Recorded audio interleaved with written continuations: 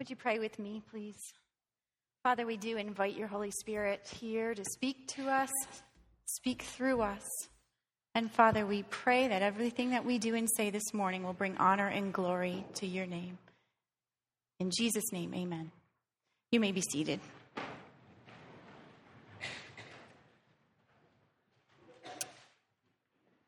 How do you feel about crowds? Living here in Houghton, we don't have to deal with a lot of traffic and a lot of people on the streets and so forth. In fact, the only time I can think of being in a crowd in Houghton is if you happen to be on campus on a Monday, Wednesday, or Friday at 11:40 when chapel lets out and a stream of students are making their way into the cafeteria. Other than that, we don't have to deal a whole lot with crowds here. In fact, probably most of us in this Western culture don't feel real comfortable in crowds. We don't like the idea of people in our own personal space kind of violating us if they come in a little bit too close. But there are people from other cultures who that just doesn't bother them. They're way more used to people crowding against them and pushing up against them from all sides. I remember the first time our family went on our missions trip to Eleuthera. When we got there, we were literally the very first light-skinned people that the children had ever seen in person.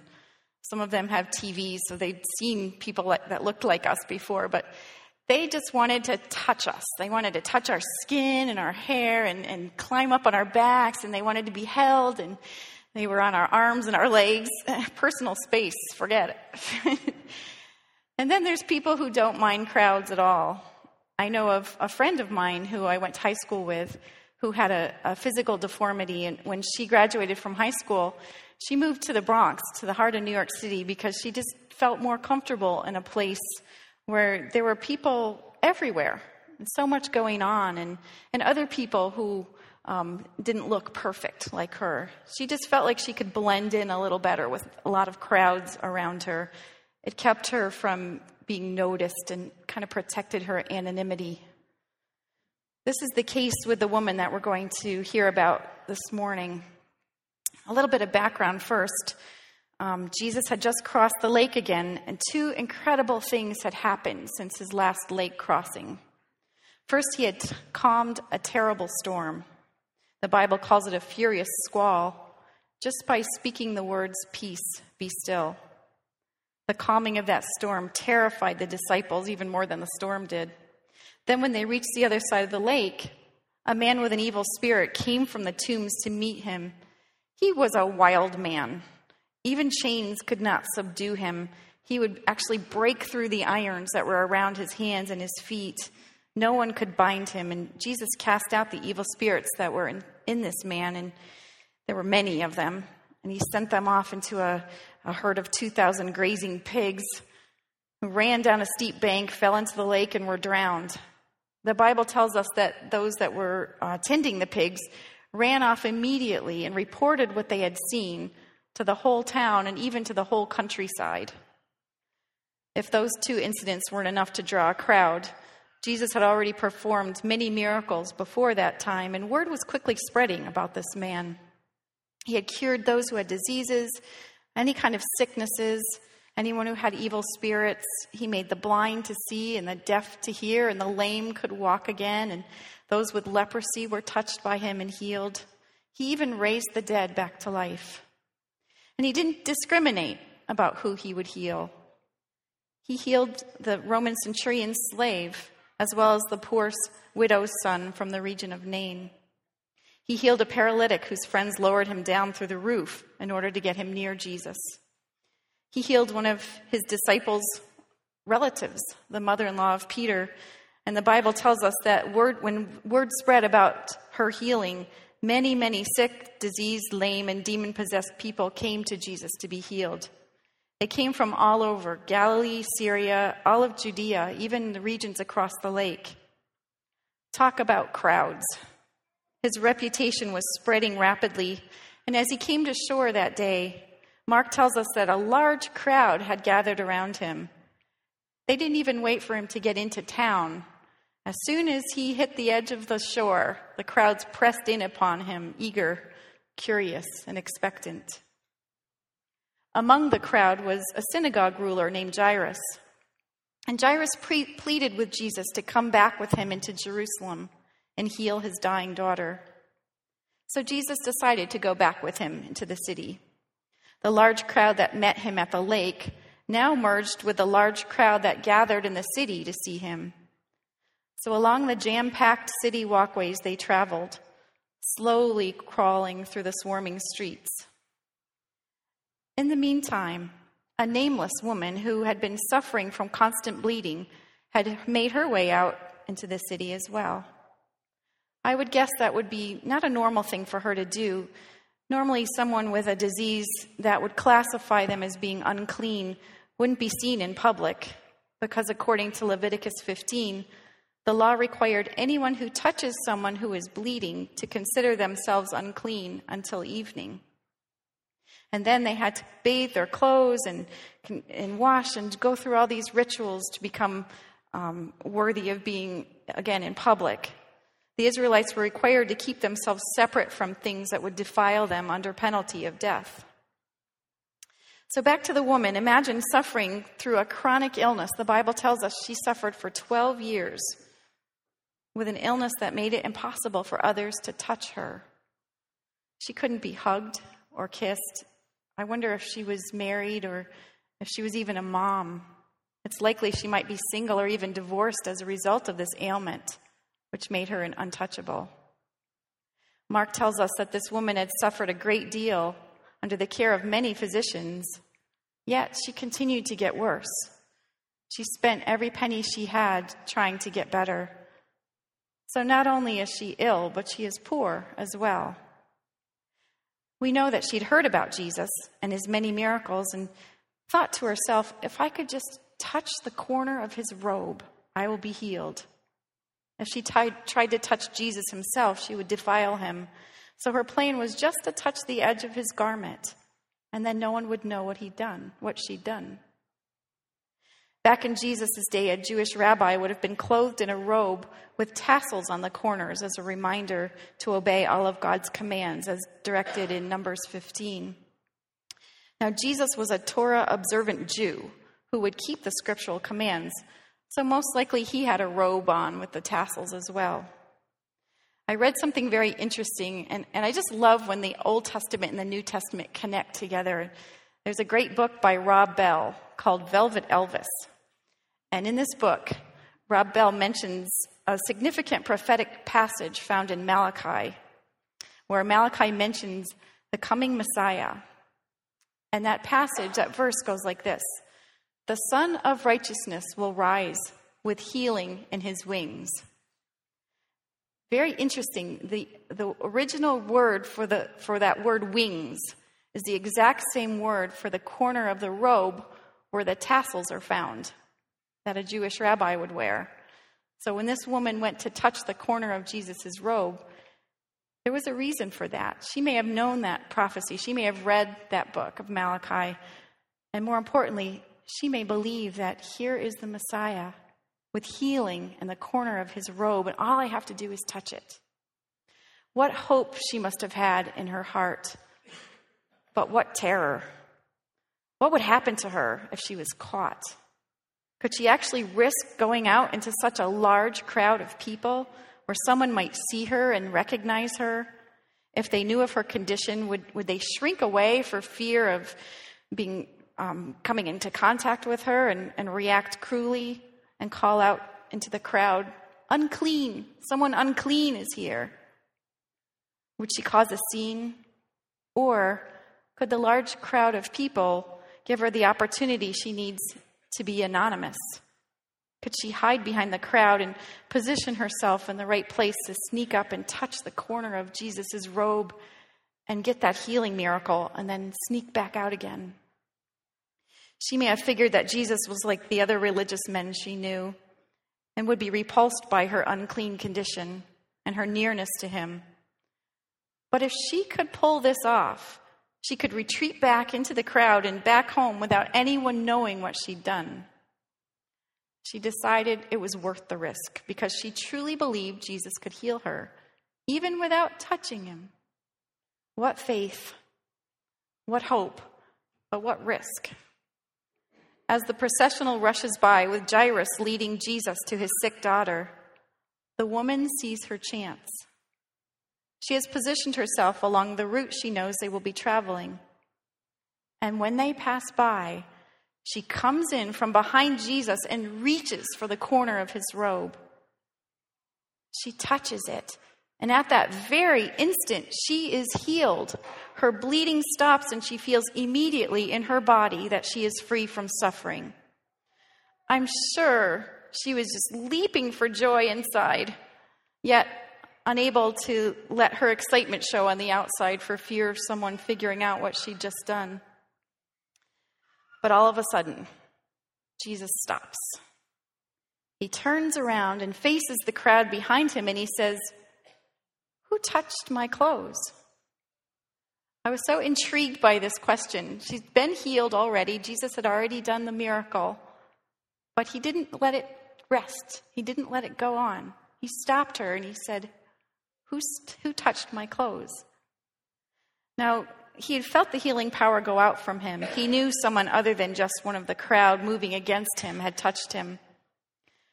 The disciples also thought Jesus' question was a bit strange. There were people crowding against him from all sides, bumping into him and touching him constantly. And they asked Jesus, "Why do you want to know who touched you?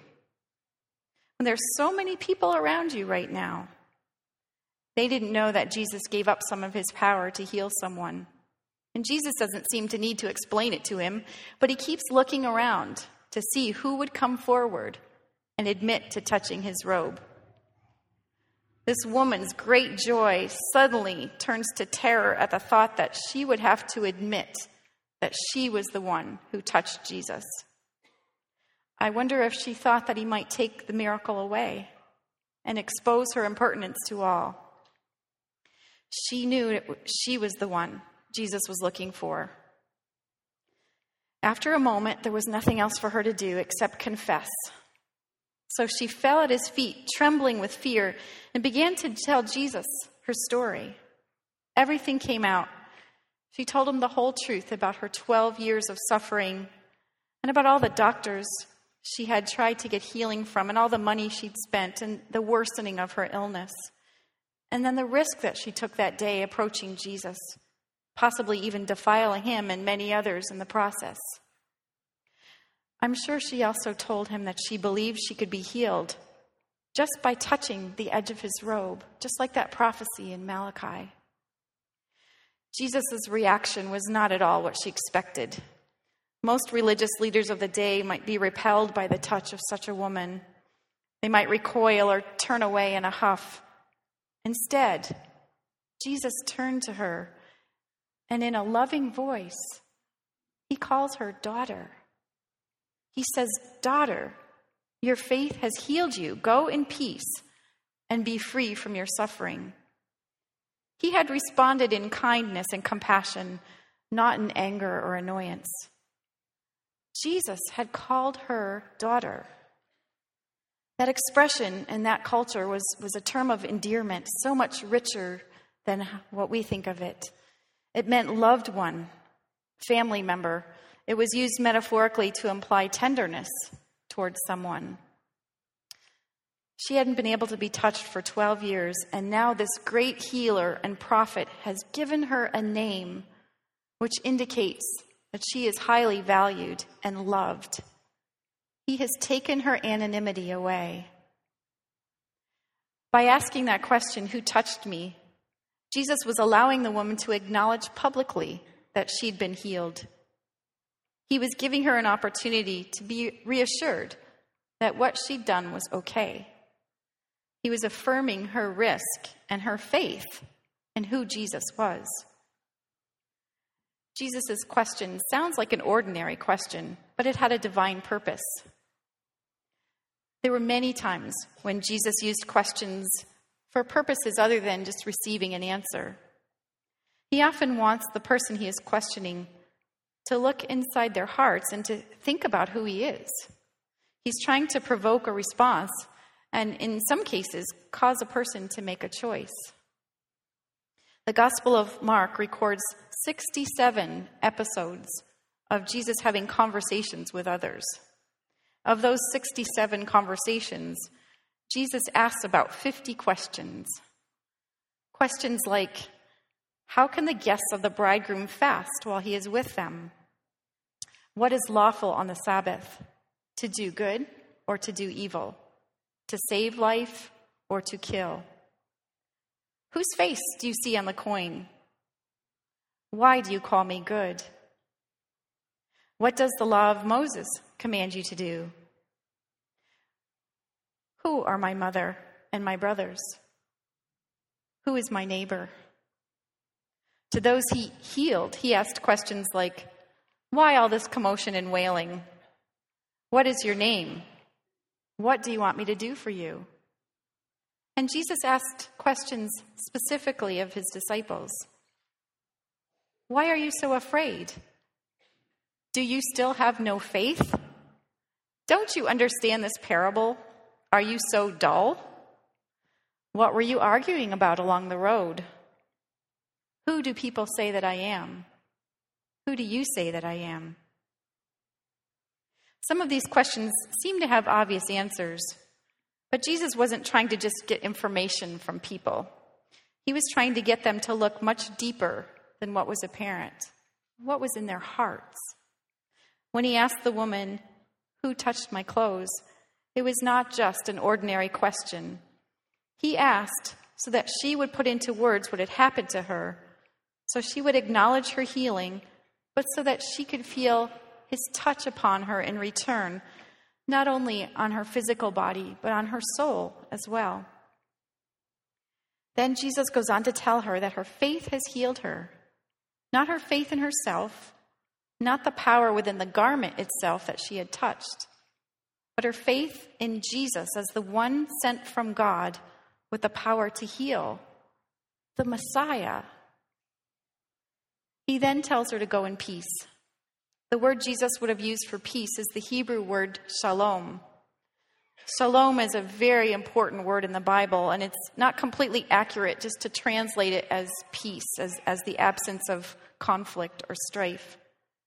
Shalom means the presence of the wholeness of God, the presence of the goodness of God, completeness in God. So when Jesus tells the woman to go in peace, he is placing the blessing of God upon her, not just her physical body. He is blessing her with God's presence upon her soul as well. There's nothing owed for this miracle. She's now free from her suffering. She will no longer need to isolate herself or endure the pain of her illness. She is free on the inside as well as the outside. That great risk that she took was worth it. She is whole again, no longer an untouchable. Jesus has healed her because of the faith and the fact that she knew he could. But even more importantly, Jesus gave her a more valuable gift than her spiritual healing. He gave her his love. He gave her God's blessing. He gave her value as a person. He allowed her to feel worthy of a miracle. After all, he permitted himself to be interrupted by her need. He was on his way to a very important religious leader's home to heal his only daughter. But this interruption was worth stopping for. This woman had faith in him to heal her. Not only did Jesus heal her, but he brought her into relationship with him based on her faith and who he was. Jesus asks a lot of questions. He doesn't ask just to gain knowledge. He asks to help us realize where we stand in him. He asks to strengthen a relationship. What question would Jesus ask you today? How would he compel you to examine your own situation in light of your faith in him? Are you suffering today? Is there something happening in your life that's holding you back from being a whole person or having a deeply satisfying relationship with Jesus? He gave up everything, his very life, for our spiritual healing. He promises to listen to his people when they call upon his name. His love and compassion may be shown to us in the form of a physical or a spiritual healing, which would allow us, like the woman in this story, to experience the peace, the shalom that passes all understanding. He wants us to experience freedom from our burden of sin. He wants to bless us with his shalom, the presence of the goodness of God. He wants to make us complete and whole followers of God. Can we hear Jesus asking us a question today? Maybe it's a question, something like this. Is my relationship with you worth you taking a risk for? Maybe he just wants you to know that you're worth everything for him.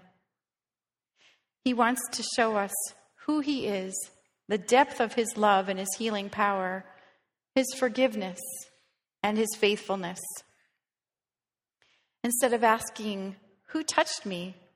Perhaps he would ask, in what ways have you seen me touch you? And how does that affect our relationship? The question Jesus is literally dying to ask us is this: who do we say that he is in our lives? Father, thank you for reminding us of your love and your faithfulness. Thank you for your willingness to call us into your family, to have a relationship with you, and to personally feel your healing touch upon our hearts. Father, make us complete in you. In the name of Jesus, amen.